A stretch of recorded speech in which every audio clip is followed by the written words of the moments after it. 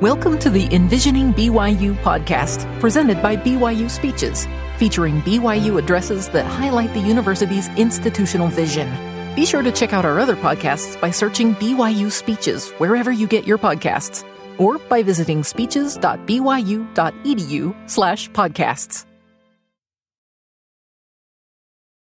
John S. Tanner was academic vice president at BYU when he delivered this address titled A Gospel Ground for Education, an Academic Credo to BYU graduate students at the Faith and Scholarship Symposium on February 16, 2005. I'm honored to speak to you tonight about the relationship between faith and scholarship, knowing that so many of you embody a seamless unity of these values in your own lives. When hearing of this topic, you likely envision a talk on the horizontal relationship between faith and scholarship. That is, how they complement or conflict with one another. However, I want to take a different tack. I want to address the vertical relationship between faith and scholarship, specifically how faith, or more broadly religious belief, undergirds and grounds education. So I've called my remarks A Gospel Ground for Education. By a gospel ground for education, I mean the theological basis for education. I recognize that this is an inherently abstract topic, about as appetizing as dry toast without butter. So I shall try to make my views more palatable by focusing on two familiar foundational instances in the Scriptures, the two great commandments in the New Testament and the olive leaf revelation in the Doctrine and Covenants. The first allows me to comment on the broad Christian underpinning for education. The second, in the Doctrine and Covenants, allows me to consider the specifically Latter-day Saint basis for education. Both of these scriptural texts contain commandments. They express religious imperatives. The focus is intentional, for I believe that education is a religious duty. God expects us to use our minds to love Him and our neighbor. Since education is based on eternal imperatives, what follows is not just an analysis, but also an academic credo of sorts, a statement of what I believe the Lord expects of me as a believer. Hence my subtitle, An Academic Credo, in which credo means I believe. So let me first talk about the two great commandments. I believe that the mind is a divine gift and that we are fashioned to love and serve God intelligently, as Thomas More says in Robert Bolt's play, A Man for All Seasons. He says, God made angels to show Him splendor, as He made animals for innocence and plants for their simplicity, but man He made to serve Him wittily in the tangle of His mind. This sentiment is very similar to what William Shakespeare has Hamlet say when he exclaims, "Sure He that made us with such large discourse, looking before and after, gave us not that capability and godlike reason to fust in us unused." Now, fust means mold in us unused. Likewise, the Lord affirms the mind as a divine gift in His great charter of Christian discipleship, the so-called Great Commandments, to love God and neighbor.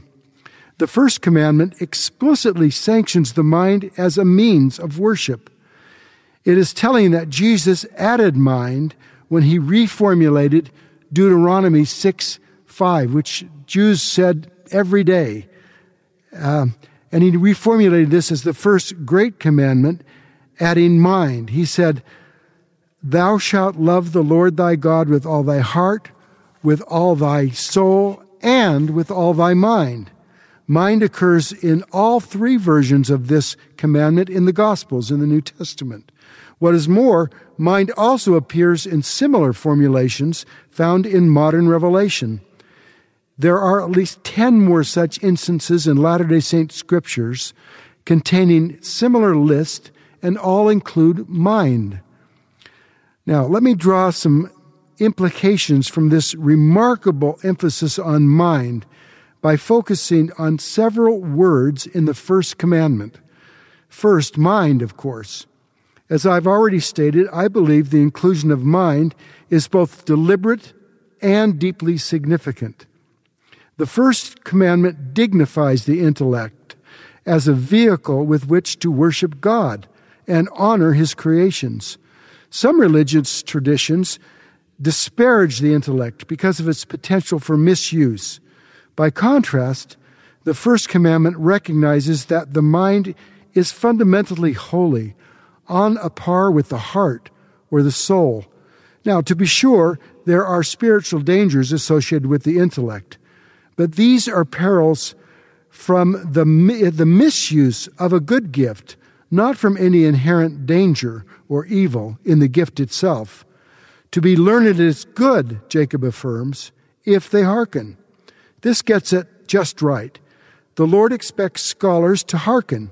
Scholars are not exempt from obedience or meekness.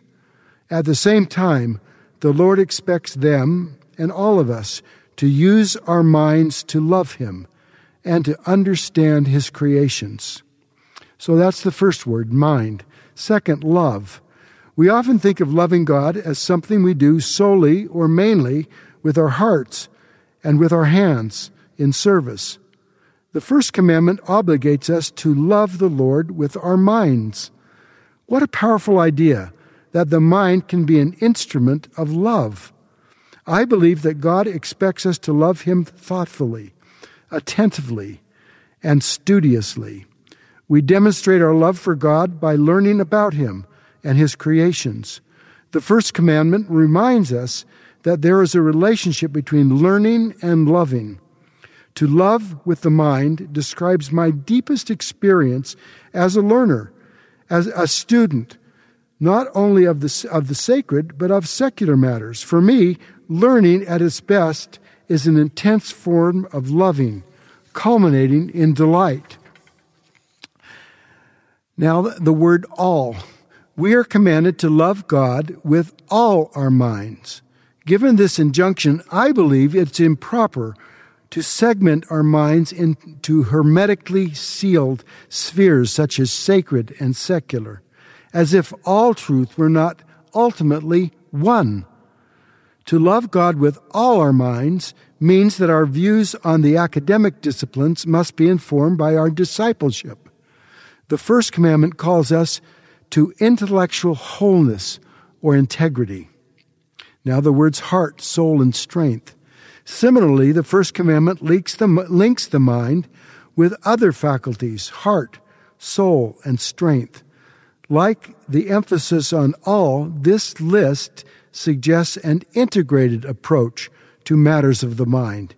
It implies that the mind ought to be integrated with our other faculties. We are not simply a mind in a vat. We are embodied beings who are commanded to love God with the totality of our being. Now the word God. The first commandment focuses on loving God. What does it mean to bring our minds to the love of God? Does this enjoin us to study only religious subjects? I think not. Rather, I believe that the command to love God with our minds invites us to contemplate not only the Creator, but His wondrous creations. To love God with our minds implies understanding His handiwork. In the Doctrine and Covenants, we read that anyone who has looked up into the starry sky, quote, hath seen God moving in His majesty and power, unquote. Those in former times spoke of God revealing Himself in two books, the book of Scripture and the book of nature. I believe that the first commandment invites us to read the testimonies of the divine inscribed in both books. Now the word first. In the one gospel, Jesus states that this is the first commandment. In another gospel, He calls it the first and great commandment. That's important. This priority is crucial. To me, first implies that the love of God must claim precedence as our highest love. Properly, the love of God orders and subordinates all other loves.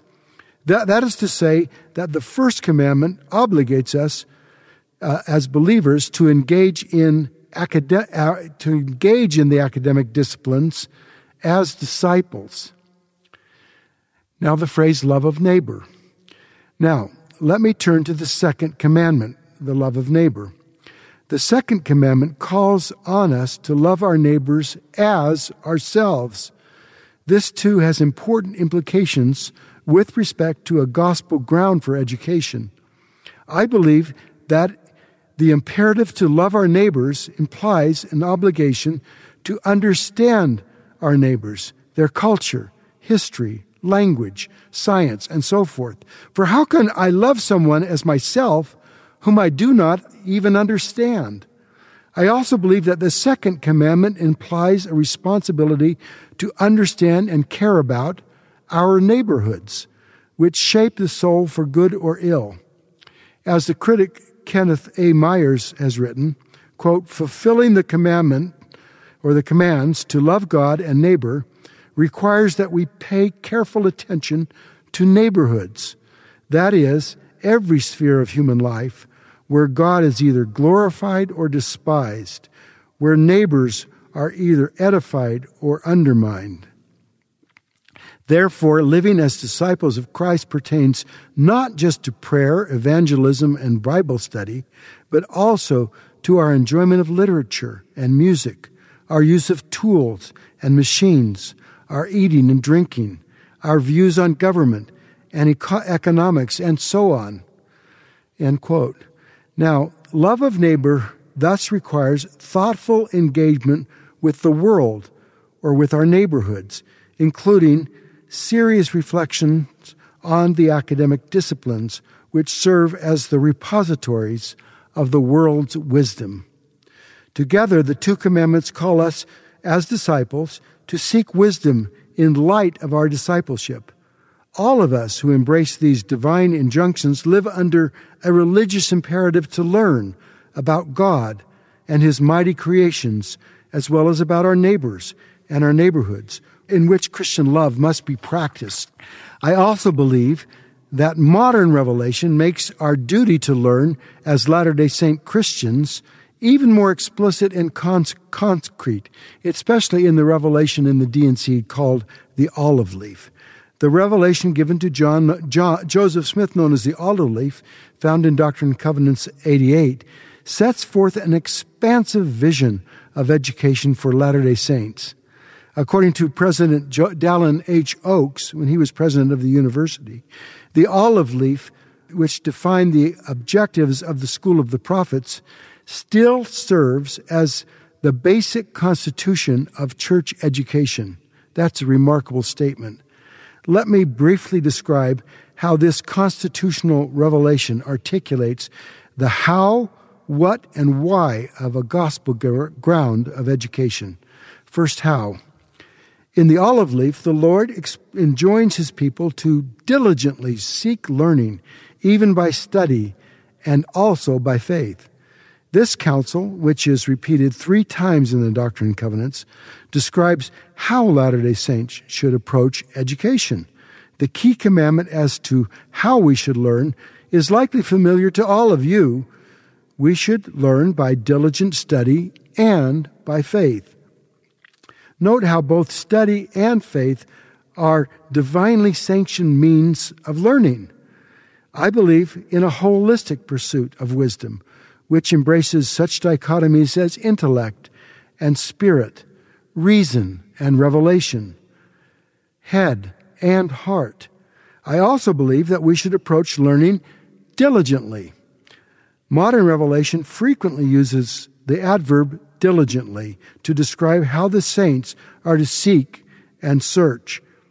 I find it telling that the root of diligence or diligent connotes the Latin diligere, meaning to esteem, highly, love, choose, take delight in. Diligently thus captures not only the rigor and assiduousness that should attend our study, but also the joy and excitement that should characterize gospel-grounded learning. Now the what. The olive leaf also articulates what should be studied. It sets forth a broadly inclusive curriculum. Early Latter-day Saints were to be, quote, instructed more perfectly in theory, in principle, in doctrine.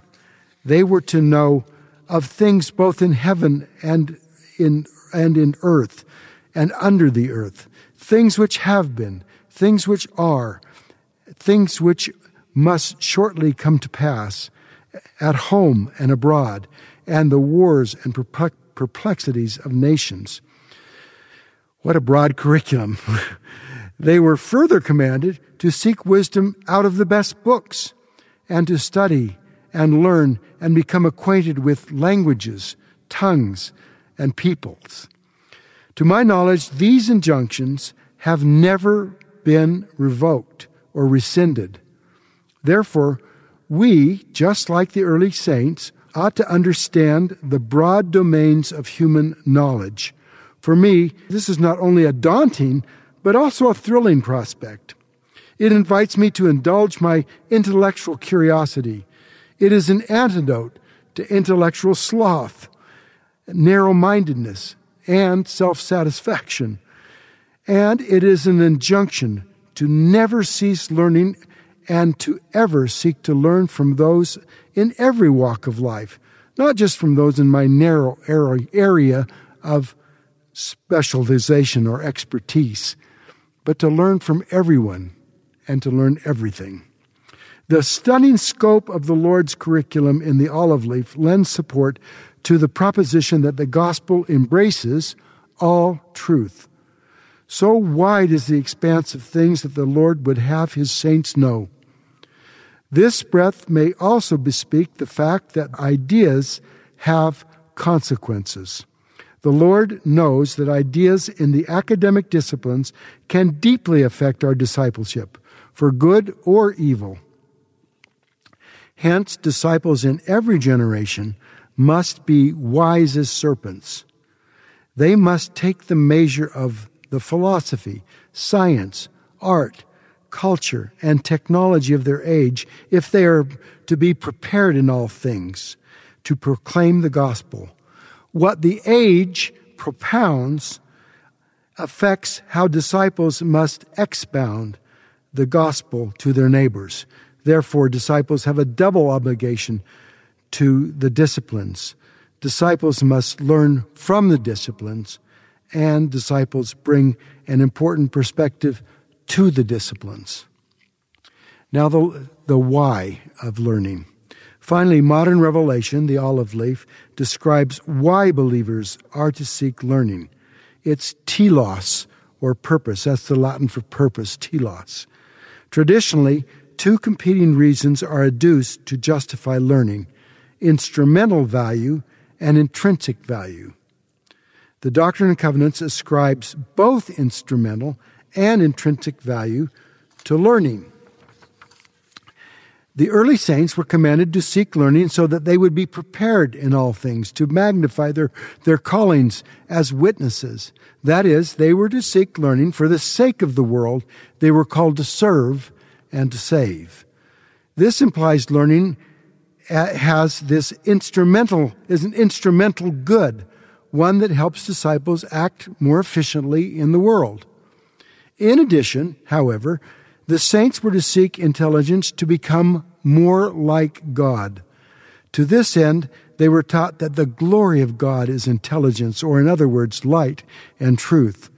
This doctrine implies that learning truth is an intrinsic good, a good in and of itself, for it is an attribute of the divine nature. I cannot conceive of a more powerful argument for the intrinsic value of learning than this, nor a more inspiring incentive to learn all the truth we can, even while in this life. For we have this promise, which I find rather glorious. Whatever principle of intelligence we attain unto in this life, it will rise with us in the resurrection. And if a person gains more knowledge and intelligence in this life through his diligence and obedience than another, he will have so much the advantage in the world to come. So intelligence makes us more like God. Obviously, intelligence is not coterminous with the knowledge of academic subjects that we're engaged in as graduate students or faculty. But I suspect that there is some overlap, since truth is knowledge of things as they are, were, and will be. So further, the habit of truth-seeking by study and faith will also rise with us in the resurrection and will aid us in our quest for perfection and eternal life. This is, finally, the true goal of education. The ultimate end of true education is to help us become more like God. As John Milton says in this little pamphlet called Of Education, the end of learning is to repair the ruins of our first parents by regaining to know God aright, and out of that knowledge to love Him, to imitate Him, and to be like Him. So I've offered this academic credo regarding the gospel ground for education, a credo founded on the Great Commandments and on modern revelation. I've focused on our religious obligation to learn. If, however, I were asked to reduce my academic credo to a sentence, I would state it as follows. I believe that as disciples, we have a religious duty to learn the truth, to love the truth, and to live the truth. I've focused almost exclusively on our duty to learn the truth tonight. This, however, is only the beginning of a disciple's duty. It is not enough merely to learn the truth. We must love it. And it is not enough only to love the truth. We must live it. Loving and living the truth constitute higher obligations than learning the truth. But to explore them would clearly require another lecture. So may you found your scholarship on your faith as the basis of your scholarship and education. In the name of Jesus Christ, amen.